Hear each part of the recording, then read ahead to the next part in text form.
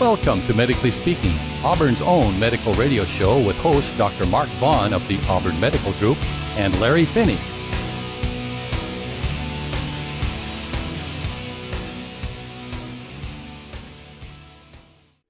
Welcome to Medically Speaking Radio with Dr. Mark Vaughn of the Auburn Medical Group, and I'm Larry Finney, his faithful layperson sidekick.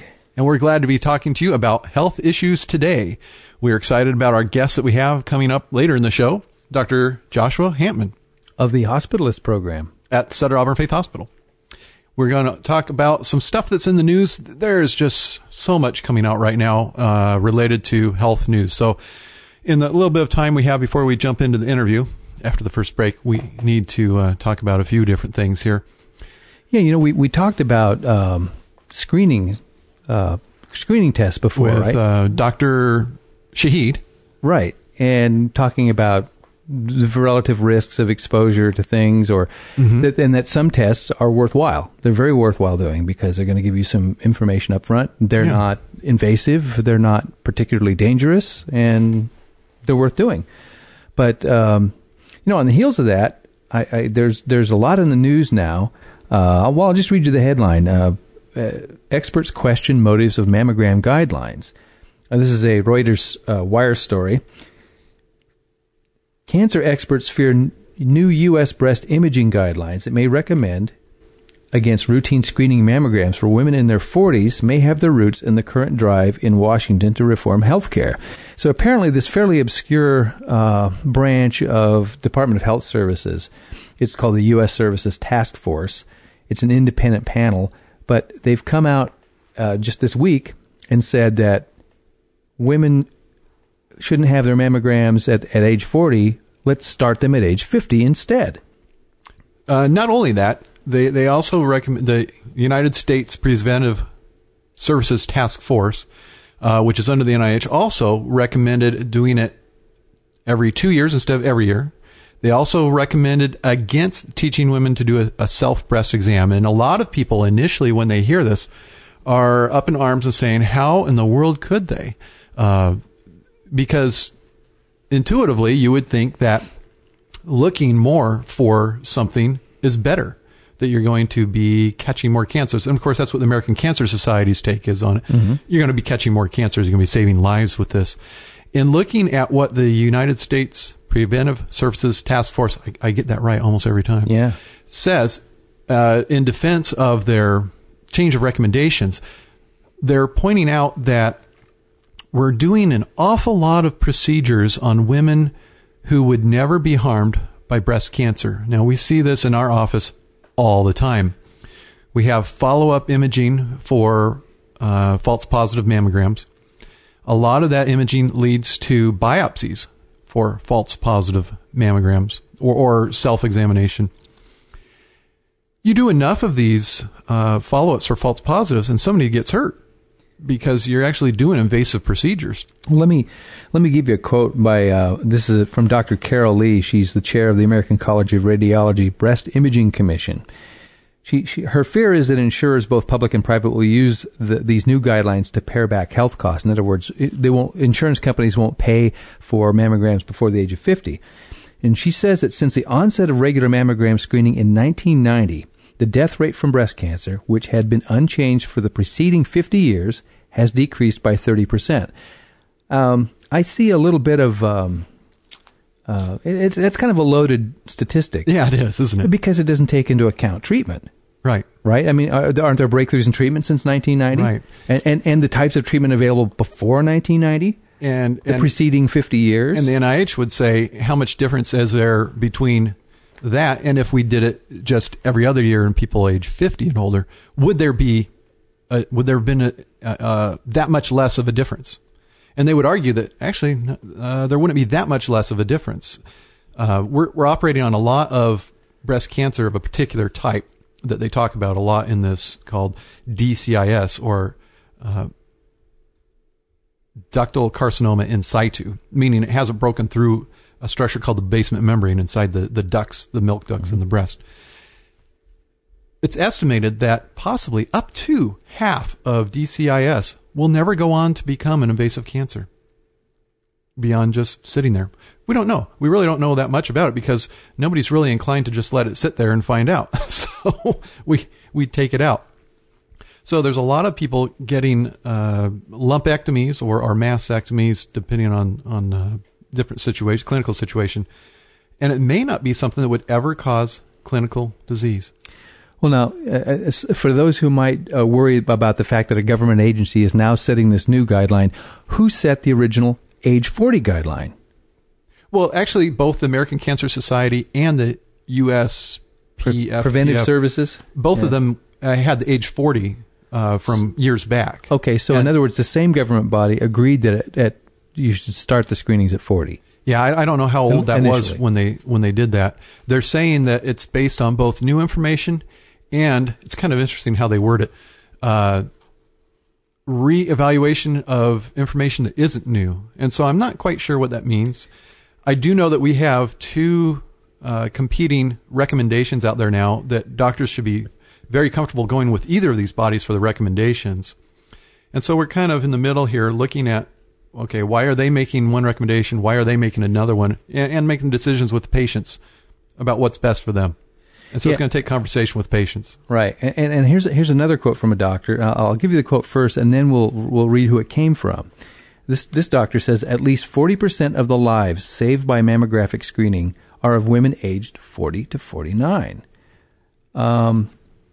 In other words, and then he goes on to say these recommendations, which is the new recommendation, are inconsistent with current science and apparently have been developed in an attempt to reduce costs. Now, this doctor is a Dr. W. Phil Evans, who is the president of the Society of Breast Imaging. Now, I'm kind of cynical. Is it follow the money time? Who's okay? Who? This is one group accusing the others of trying to pare back costs. Is he of a group that serves to profit by? I think that's imaging? A legitimate question. Yeah. The thing that the NIH group was pointing out with that DCIS is that if you do it every other year instead of every year, because that was another part of the recommendations is for age 50 to 74 every other year instead of every year. They say you're missing very, very little of what you would catch otherwise. A lot of people would cry out, why would we want to miss any? And legitimately so. And their justification for it is you cut the number of biopsies for false positive mammograms in half. Well, okay, so at the end of this argument, what's your stance? What do you think? Is this going to 50 a good thing, bad thing? Too early to tell? You know, from the way I talk about screening tests, that I like less and I like to get big benefit for what I do have. Mm-hmm. I also have this own idea of myself that where there's a lot of discrepancy in recommendations, it's probably really not all that beneficial.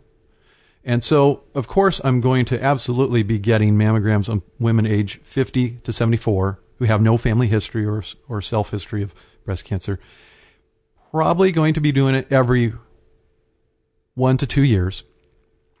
In ages 40 to 50, the group that this new information says not to do it on. Those with the family history should be the ones. Who I'm currently recommending that they do it every other year. I'll probably talk to them individually and talk about it with them because I have many women who would really prefer not to have mammograms. And I will tell them that there is one group out there that interprets the data that would support that feeling that they don't want to have their mammograms.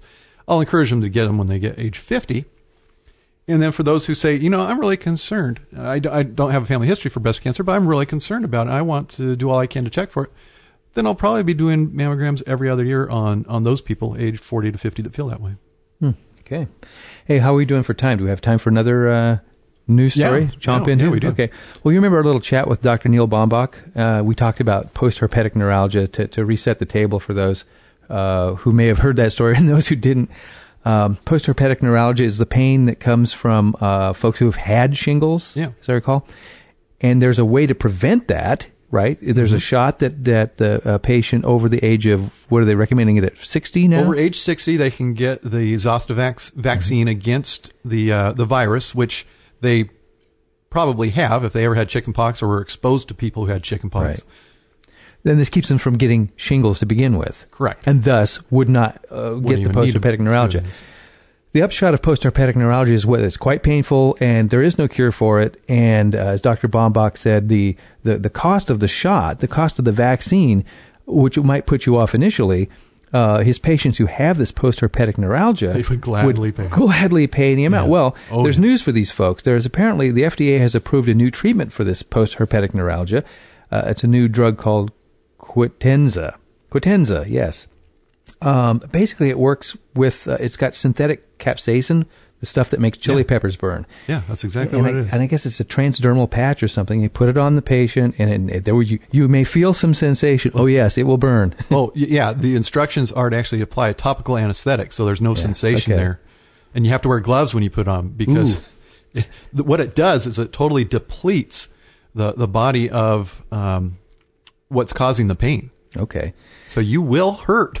Yeah, well, it says after an hour, the doc removes the patch.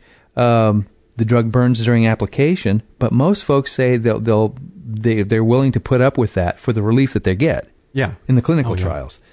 However, at the clinical trials, only 40 to 50% of treated patients reported that their pain was at least 30% less severe. So it still sounds, and you have to repeat the treatments. Yeah. So it sounds like the better option is to get the darn shot. Really, if you can. For those who have it, though, I'm going to be looking into this. I can't find it in a lot of the drug information because it's so new, but it's something we're going to try to get in our office. We need to be wrapping up because in 30 seconds we have to go to our wonderful musical disclaimer. Oh, I love that thing. I just love it. Not having to read so fast. And then after the break, we'll come back with the interview with Dr. Hampman from the Sutter Auburn Faith Hospital Hospitalist Program. So since we won't be talking live to our audience anymore after this, we want to tell them to stay in good health, and we look forward to seeing you again next week. Please enjoy the interview with Dr. Hampman about the Hospitalist Program. The content of this website and the Medically Speaking radio show are meant for entertainment and for general information purposes. No doctor-patient relationship is attempted or implied through the show or the website. Any medical advice, home remedies, and all other medical information on this website or radio show should not be treated as a substitute for the medical advice of your own doctor. Do not attempt any treatment mentioned on the website or the show without consulting your doctor. Always consult your own doctor if you are in any way concerned about your health. If you need a doctor and live near Placer County, call Jen at 530-886-8630. If you have a medical emergency, call 911. Medically Speaking Radio, Dr. Mark Vaughn, Auburn Medical Group, K-High Radio, and or our sponsors are not responsible for any diagnosis or treatment made by anyone based on any of the content of this website or the Medically Speaking Radio show. In addition, the views and opinions expressed on the show or on linked websites are not necessarily those of Dr. Mark Vaughn, K-High Radio, the Auburn Medical Group Incorporated, or any of the show sponsors.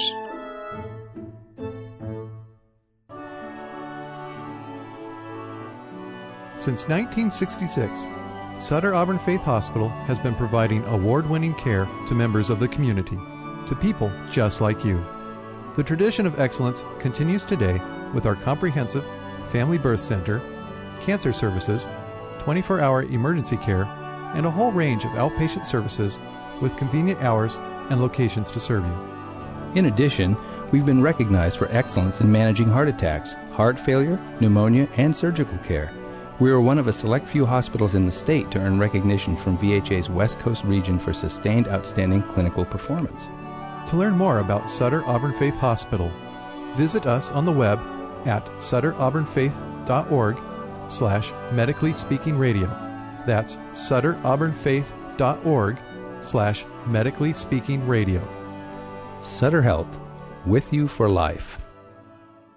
Larry, have you ever been to Auburn Drug Company? Yeah, that's the one with the marble soda fountain at 815 Lincoln Way. Yeah, right there in front they have the marble fountain, and in back is an independently owned pharmacy right here in Auburn. And that thing has been around for a long time. Since the 1800s. They are so great because they actually fill your prescriptions when you ask them to, unlike the chain drug stores that make you wait. You know, and waiting there wouldn't be a big crime because, heck, you could always go to the soda fountain. That's Auburn Drug Company at 815 Lincoln Way in downtown Auburn. Give them a call at 885-6524. Now, back to Medically Speaking with Dr. Mark Vaughn and Larry Finney. Okay, we're back from the break, and we do have, as promised, Josh Hampman, the hospitalist from Sutter Auburn Faith Hospital, here with us. Say hello to all the Hi. nice people there. Hi, I'm happy to be here. Thanks for having me. We're glad to have you. We were talking a little bit with Larry before we got started that we wanted to go over your background as far as your medical career and schooling, and just so our listeners know who you are and where you've been and where you're coming from. Well, I actually went to medical school at University of Hawaii in Honolulu, believe it or not. And I have family there, and had a great medical school experience, as great as medical school can be. And after that, I did my residency training at Oregon Health Sciences University in Portland, Oregon. And what was your residency? Internal medicine. Okay. Any fellowships after that? Nope, just came here after I finished the internal medicine residency, and I've been here ever since. Did your program have a special emphasis for primary care, for hospitalist care, or was it just general internal medicine? The residency program had a primary care track, but because the traditional residency program for internal medicine is mostly inpatient work, and I did the traditional internal medicine residency program. Okay, and when you came, was it to the hospitalist program here at Sutter Auburn Faith Hospital? It was, and the hospitalist program had been up and running for about 1 year before I got here. Okay, doing my duty as the layperson, as the resident layperson, I shall have to ask you to explain what the hospitalist program is. Well, in order to do that, it's easier to go back to the way it was before there were hospitalists. Before there were doctors in the hospital that stayed there all the time, primary care doctors would go in the morning, see their patients that were in the hospital, and then go to the office. And sometimes after the office work was done, they'd go to the hospital again and see their patients again. And there were a lot of difficulties with that type of system. One difficulty is that during the day, if a patient needed to be admitted to the hospital, the doctor was in the office seeing patients there. So it would be very difficult to get to the hospital and see their patient in the emergency room or wherever they were at the hospital. And secondly, if there were any problems with patients at the hospital, the doctor couldn't really get there during the day. So unless they left their office full of patients waiting and went to the hospital to see the patient who needed to be seen right away. And so what happened is over time, doctors started to delegate one, for instance, if you had a group of doctors, they would delegate one physician to be doing the hospital work for that week, perhaps, and then the other doctors could stay in the office. And so that's what they were doing prior to about 2002 in Sutter Medical Group in Auburn. There were about a total of maybe 8 or 10 primary care doctors, and they would designate one person to do the hospital work. And but it became difficult to be in the office and then be out for a week and go back to the office. So what happened is one of the primary care doctors, David Gallagher, decided to move into the hospital, and because he really enjoyed hospital work and he was good at it, and so he moved into the hospital and started the hospitalist program. And a hospitalist is a doctor who specializes in hospital medicine or in the care of hospitalized patients. And so he moved into the hospital and started taking care of the patients for Sutter Medical Group. And it became apparent that he needed partners in the hospital. So that's when he hired 2 other doctors, and I was one of them, and that was in 2003. 2003? Mm-hmm. And who was the other one? Dr. Bill Griffiths. Yeah, okay, and the 2 of you are there to this day, still side by side, shifting or trading shifts, That's right. And covering our patients for us. Mm-hmm. You have some other ones who have joined you since then. Yeah, the program has actually grown quite a bit. I mean, we started out with 3 doctors full-time in the hospital, and we did a combination of covering virtually all the days, and then we would also cover some of the nights. And some of the nights were also covered by some of the primary care doctors would help us do the nights, and they would come in if we needed people for vacation and things. But over time, more and more physicians felt that it was difficult for them to see their patients in the office and also try to take care of their patients in the hospital. So other medical groups, other than Sutter Medical Group, began to ask us, can you take care of our patients? And I feel that they also saw that we were doing a good job, so they asked us if we could do that for them. So we've expanded quite a bit. We've gone from having 2 doctors in the hospital during the day and not always someone at night. Essentially, we would come in as needed at night, to having 3 doctors during the day and someone there every night. So we're now a 24/7 program with a doctor in the hospital around the clock. With 4 shifts a day? Right, 4 shifts, 3 day shifts and 1 night shift. So typically, how many individual patients might you attend to during the course of a shift? It really varies. One thing about hospital medicine is that you can't schedule your visits. It all depends on how many patients happen to get sick that day and happen to get sick enough to need to be in the hospital. So it can vary anywhere from 8 patients, as few as 8, or sometimes even less if it's very slow, up to as many as 18. And we've even been above that occasionally. But you're talking admissions? Those are just hospital encounters or visits. We may do 3 admissions and see 8 or 10 patients in addition to those 3 admissions. What we try to keep it to 12 encounters per day. Hospital encounters take longer than office encounters because the patients are mostly new to us, so we have to get to know their history, and also they have serious and sometimes complicated medical problems that need to be dealt with. Often they have x-rays to look at, a lot of lab tests to review, as well as their history. So it does take longer to see patients in the hospital. So we try to keep it to about 12 encounters per day.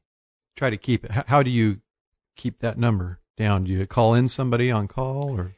Well, what we've done is we've tried to staff the program to what we expect the needs to be.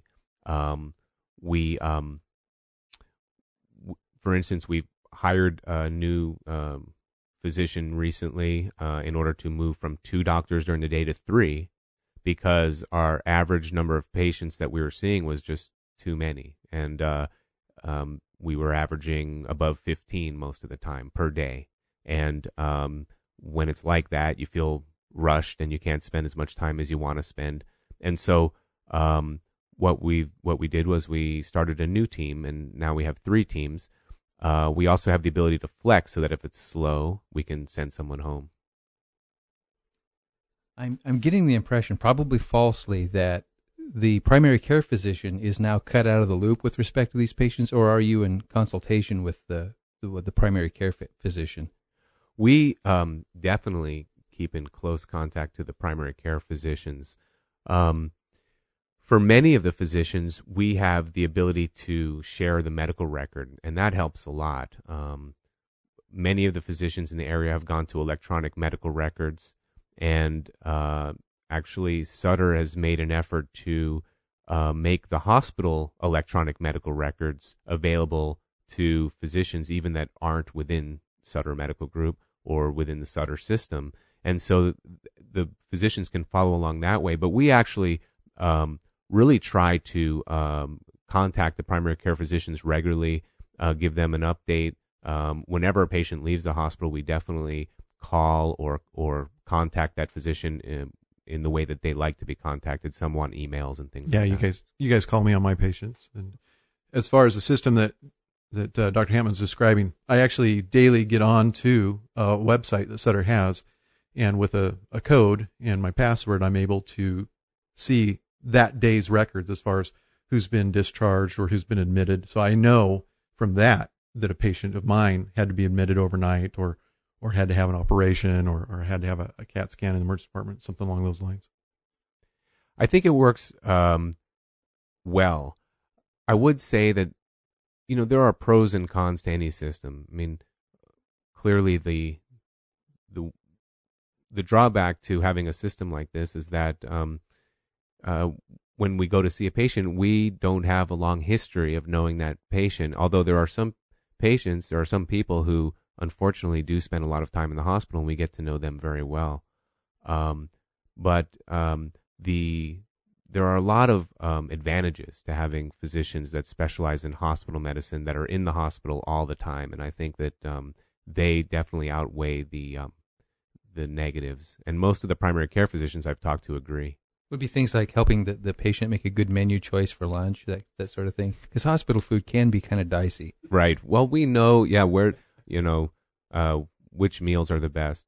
But actually, I think that the real advantage, there's a couple of them. One is that when you do something very often, you get good at it. You see all the different ways that a particular medical problem can present itself. And for instance, something like pneumonia, we take care of so many different patients with pneumonia that we really get to know pneumonia inside out. Same with congestive heart failure and cardiac arrhythmias. So whereas certain conditions that are more frequently seen in the outpatient setting, we don't see as much, and so we're able to really specialize in those types of illnesses that you see in the hospital. And another advantage is that because we're on site and we don't have to get back to an outside office, we have the time to sit down and discuss patients' medical issues with them. And sometimes there are difficult decisions that need to be made in the hospital, decisions about how aggressive the medical care is to be, what's the focus of the medical care, and other types of decisions that patients and their families really need to sit down and speak with a doctor, and that can spend the time and can also come back later in the day and talk again. And so we have the ability to do that. That's absolutely true. I'm limited in my ability to interact with patients in the hospital setting because I have to be in the office for the patients that are scheduled to have appointments. With these guys, they're able to be there to talk to them. And then there's been times when you've called me about consulting back and forth on our mutual patients, my patient's inpatient, when those difficult decisions have to be made. And we've been able to walk through some of those together so that the patients have you there in the hospital on that end, and then they have me on the outside because I'm going to be picking them up when they get discharged, to be able to have that continuity of decision making and that we're on the same page. I love that about having consistently the same guy who's seeing my patients in the hospital, like you and Dr. Griffiths, who I know because of these interactions. I also wanted to say, you were talking about medical problems that you guys get used to. You mentioned pneumonia and CHF. You're absolutely right. When I see it in the outpatient setting, it's when it's controlled, when it's mild, it's not a severe exacerbation. You guys see it when it's at the point of the patient's not getting enough oxygen, not able to breathe unassisted. And so it's a different aspect of it that you guys are much more familiar with than the guys out on the outside like me are. And so patients get better care because of that, because it's somewhat specialized. One of the other things about the hospital physicians at our hospital is that we do quite a bit of intensive care work as well. And we have very good outcomes in our intensive care unit. So patients that actually need the assistance of a mechanical ventilator, things like that, we're able to take care of those patients, and our outcomes are at least as good, and in some cases better than the larger hospitals in the area. Yeah, and we've seen that on those reports. Mm-hmm. We need to take a break here. This is Medically Speaking Radio with Dr. Mark Vaughn and Larry Finney, speaking with Joshua Hampman from the Hospitalist Program at Sutter Auburn Faith Hospital. We'll be back after this. Few things in life are harder than thinking about serious illness or the death of someone you love. Research confirms that Americans want the basic services that hospice provides: care at home or in a home-like setting, treatment that preserves a sense of dignity and respect, emotional and spiritual support for patients and for their families, and effective pain management. Hospice helps patients and their families deal with end-of-life challenges in a life-affirming, compassionate way that brings dignity, hope, and love to every day of life. This message of love and caring is the focus of hospice care. This message is brought to you by Sutter Auburn Faith Hospice. We can be reached at 886-6650 or click on the link for Sutter Auburn Faith Hospice on the Medically Speaking Radio website.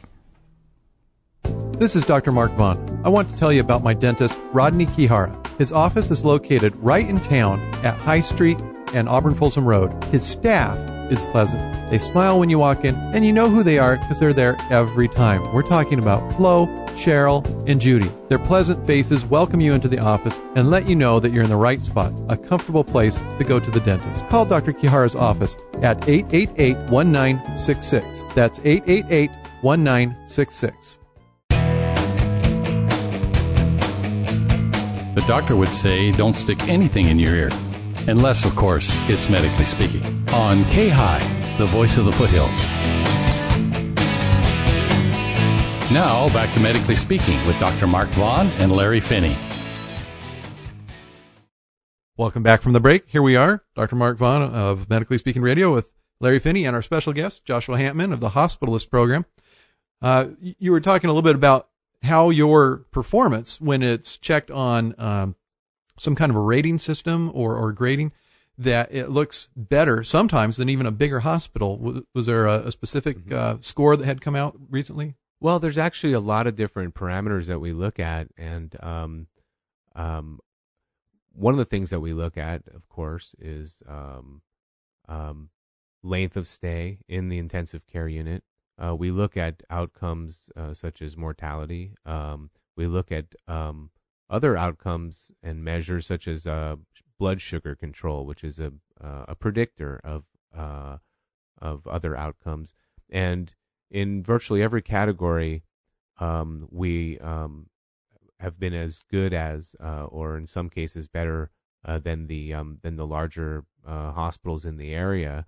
I think that one of the reasons why we're able to do such a good job is that we have a smaller number of physicians who work in the hospital and in the intensive care unit. So when a quality improvement measure comes along that we want to work on, we're able to get everybody on board pretty quickly, and so that really helps. So you have ways of measuring whatever this is that you want to be better, ways that you measure patient health. You mentioned mortality, which is patient death. You mentioned blood sugar control. And so you guys set up some way of measuring that on a regular basis, decide what you're going to change to improve it, and see if it works. Correct. That quality control circle that many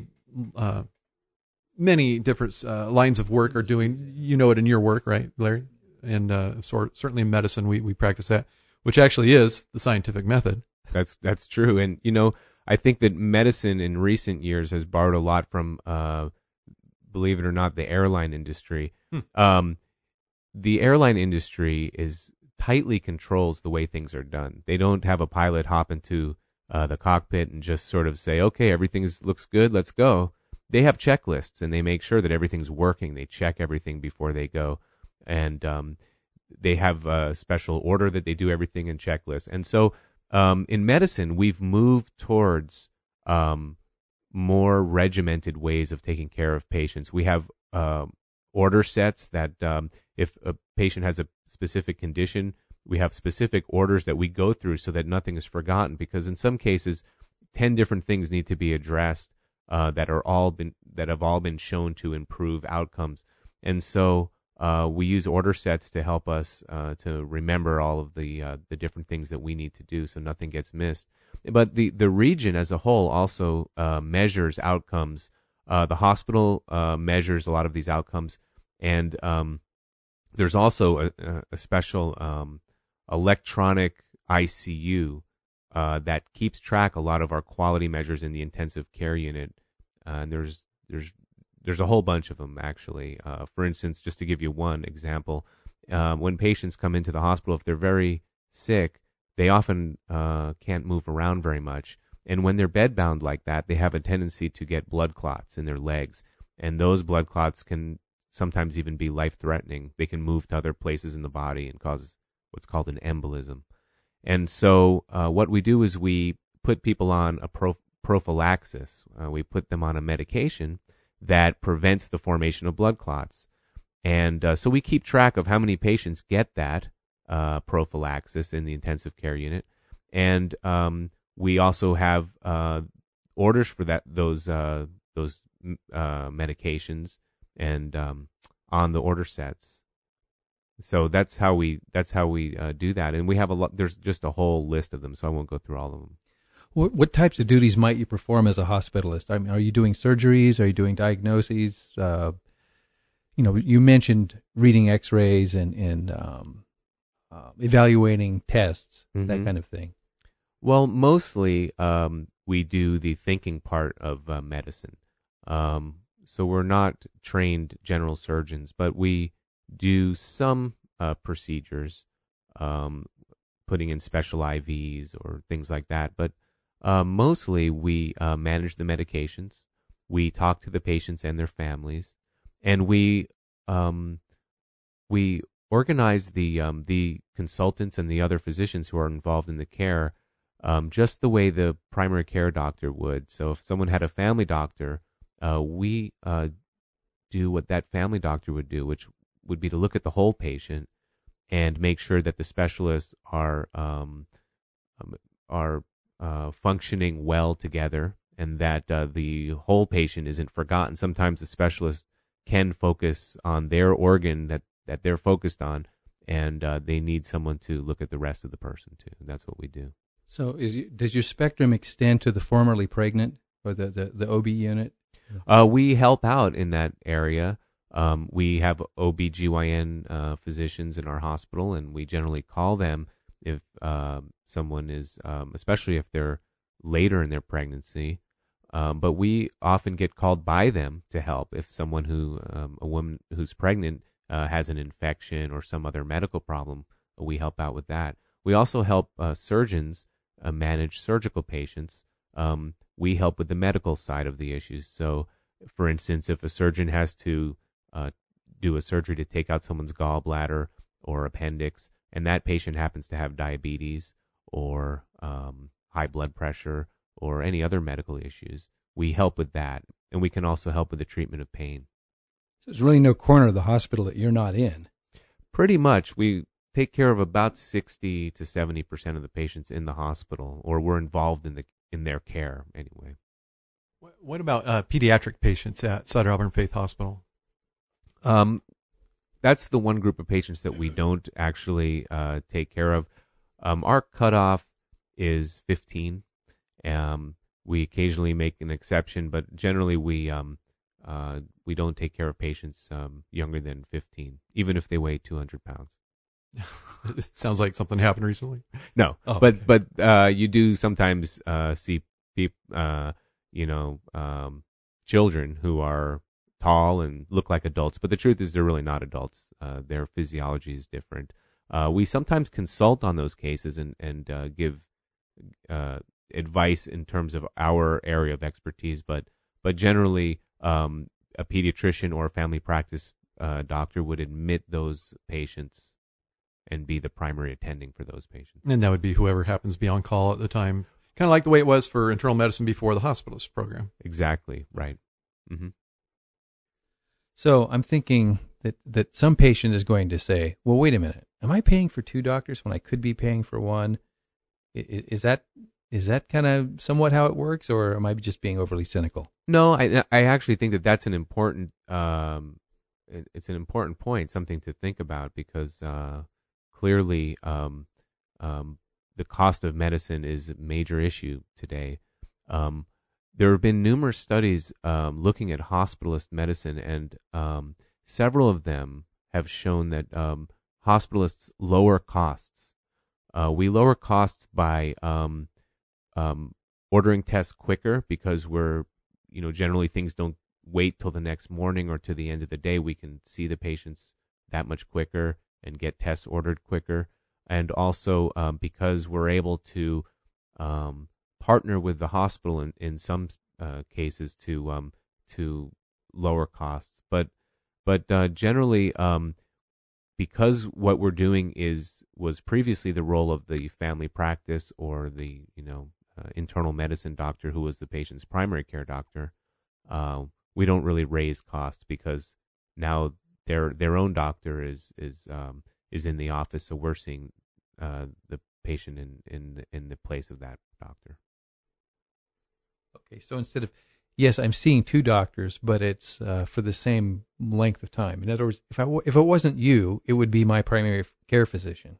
Right. So either way, it's the same number of hours. Right. And, the thing to keep in mind is that when someone's admitted to the hospital for a surgical problem or even something like a neurological problem, those physicians are specialized in that area. And so they're not really as comfortable taking care of some of the other medical issues, like I mentioned, diabetes and uncontrolled blood pressure and things like that. Yes. And so that's where we can really help out. And what would happen in the past is they would just call the patient's family doctor, and if they didn't have a regular doctor, then they would call a physician who was on a call list. They would have a call list, and they would call that doctor in. Yeah, I was just going to say that the specialists, they're not doing all the general medicine stuff all the time. They're doing their specialty for each patient that they see. Right. And I really think that seeing the whole patient and talking to the family is really one of the major aspects to what we do and what we bring to the hospital experience for patients. We really do spend a lot of time sitting down and talking to families and explaining the medical problem and explaining all the options. And sometimes the decisions are very difficult, and sometimes they're very complicated. And so we really try to help families and patients make those decisions and get through what's often a very stressful time. Now, your duties, are they isolated just to Sutter Auburn Faith Hospital? They are. We're actually part of a larger hospitalist program that involves the whole Sacramento Sierra region for Sutter, and we have over 50 hospitalists in the region. But we've made a conscious decision to try to keep the hospitalists, keep the physicians at one hospital, so that we don't have doctors running from working at one hospital and then the next week working at a different hospital. That actually improves both the efficiency but also the quality that the doctors can deliver, the quality of the care that they can deliver. Well, it also allows patients who do happen to come back to have some familiarity with the doctor. And for people like me out in primary care, I really appreciate knowing who the people are when I pick up the phone and talk to who's caring for my patient. It's, you or Dr. Griffiths or Dr. Batten. I know the person. We have a relationship. We know, how each other work. So you don't have outpatient duties other than maybe when an outpatient comes in for a infusion procedure or something along those lines, a transfusion. Right. That's do true. It and then send them home. We have a total of about 10 doctors, and 5 of us are full-time hospitalists, and that's all we do. The other 5 physicians actually do some outpatient work, and it is interesting seeing their perspective, and it's also interesting when I call and talk to you and other primary care doctors. So I really try to keep up and keep that outpatient perspective in mind, because if you only see people in the hospital, you start to think that everybody's really sick all the time, and the truth is that they're not. Interesting change of perspective there. Right. We need to take a break. We will be back after this, speaking further with Dr. Joshua Hampman, the hospitalist from Sutter Auburn Faith Hospital. This is Medically Speaking Radio. Do you find yourself overspending, overeating, or in unhealthy relationships? Is your anger out of control, or do you struggle with drugs and alcohol? Are you tired of just trying harder to deal with your struggles? If you answered yes to any of these questions, there's help available. Celebrate Recovery is an international ministry that meets locally at Parkside Church, 3885 Richardson Drive, Auburn. Meetings are held every Friday night from 6 to 9:15 p.m. All areas of recovery are welcome.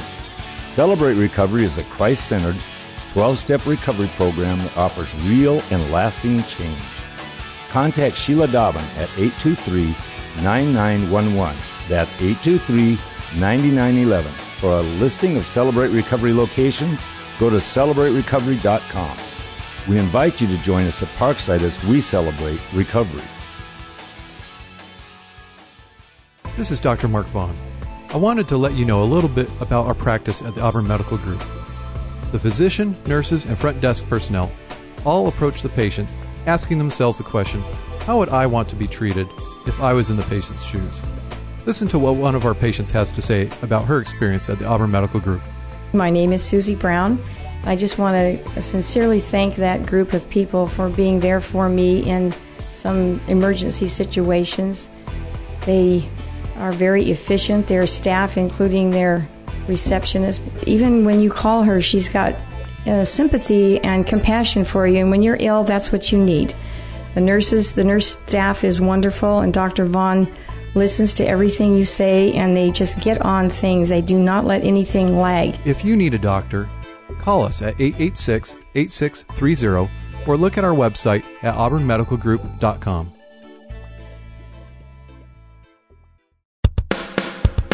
Gritstone Rock Club is Auburn's premier climbing and fitness facility. They offer rock climbing instruction for climbers of all ages and ability levels. In addition to classes, Gritstone Rock Club hosts birthday parties, has a team-building ropes course, and provides professional outdoor instruction. If you want to climb with Gritstone Rock Club, contact them at 530-885-ROCK or online at gritstonerockclub.com. Now, back to Medically Speaking with Dr. Mark Vaughn and Larry Finney.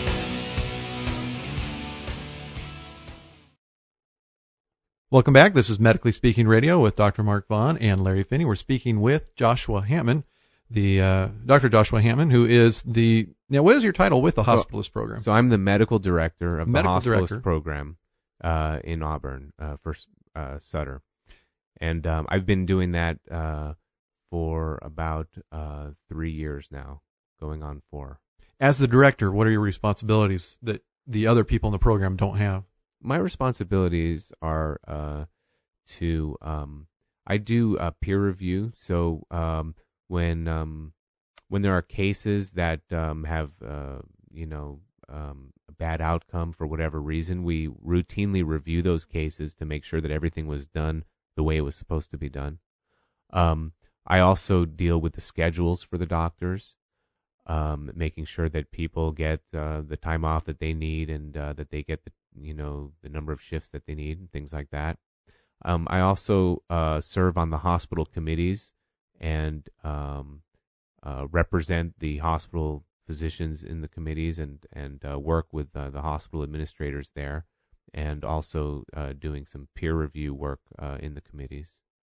And I also go down to Sacramento and meet with the medical directors for the other programs at Sutter Roseville Medical Center and also Sutter Sacramento, and get the perspective that they have, and we talk about how they deal with certain problems and issues, and we also develop quality improvement measures that we institute for all of the hospitals in the region, because a lot of times it's easier to come up with one approach, or there's no reason to reinvent the wheel if they're doing something well down there that we can adopt up here.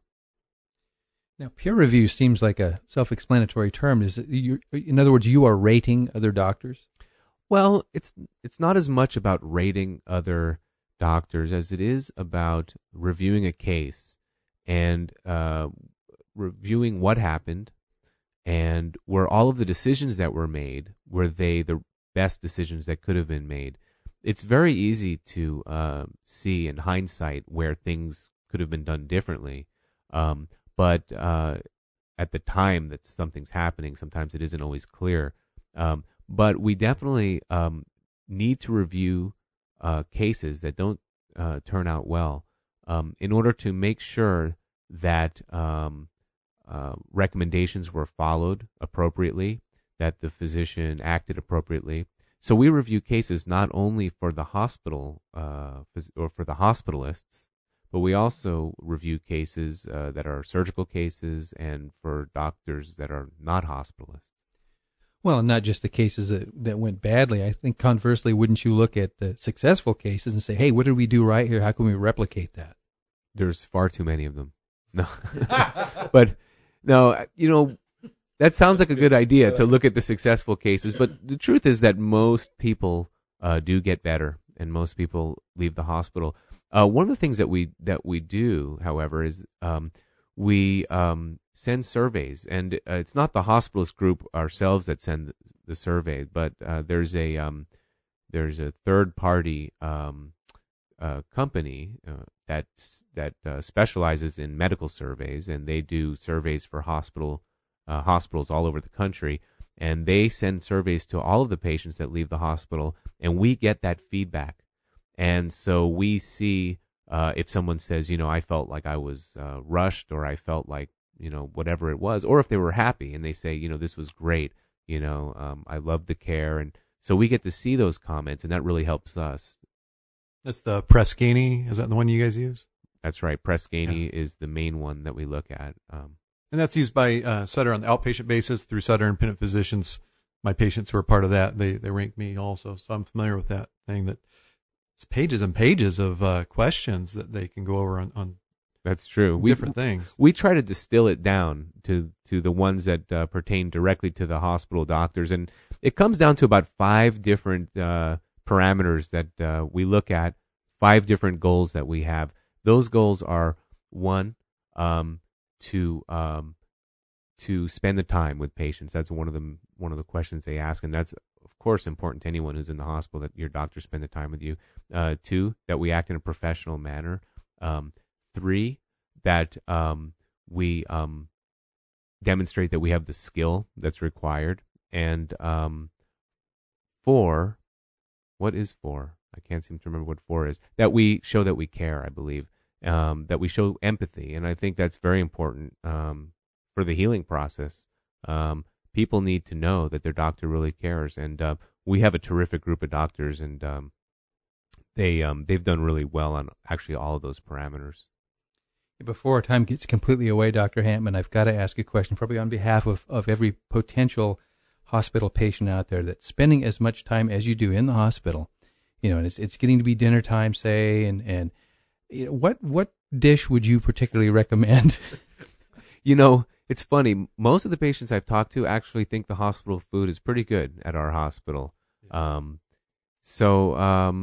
Really, I think that the important thing is that people eat appropriately, that they eat healthy food, and that in some cases they need to eat enough food, because some people don't eat enough, especially when they get older. Well, so is it the lobster bisque, or is it the Chateaubriand? Which meal would you order? Well, I think you really can't go wrong in our hospital. And would we have Gary Moffat suggest fava beans? A drink to go along with a pairing? I think the pairing. That's what they call it. Yeah, you have to watch the fava beans, because there are a couple of rare medical conditions that can cause a problem with fava beans. Yeah, cannibalism, right? If you saw Silence of the Lambs, I keep thinking, every time I hear fava beans, I think of Hannibal Lecter. Yeah. Is that also when you started shaving your head? No. Well, that looks like that about wraps it up. We certainly do appreciate having Joshua Hampman, doctor and medical director of the hospitalist program right here at Sutter Auburn Faith Hospital. And we, of course, thank Sutter Auburn Faith Hospital for sponsoring our show so that we exist. We want to remind our listeners that you can listen to all of our shows. We're coming up now on 5 months worth of them. It's gone fast. And they're available at medicallyspeakingradio.com. You can find them. You can search for Medically Speaking Radio on iTunes or wherever you get your podcasts. If you do, we would like you to rate us there, because and we need to thank the people who have rated us. Thank you for doing that. And they make fabulous Christmas gifts. You can send them to people. I guess you could. I never really. Anyway, we hope you'll come back and join us next week at 10 o'clock on KHI AM 950. Or if you're a podcast listener, stay subscribed. And this is Dr. Mark Vaughn, Larry Finney, and this week, Joshua Hampman saying, stay in good health.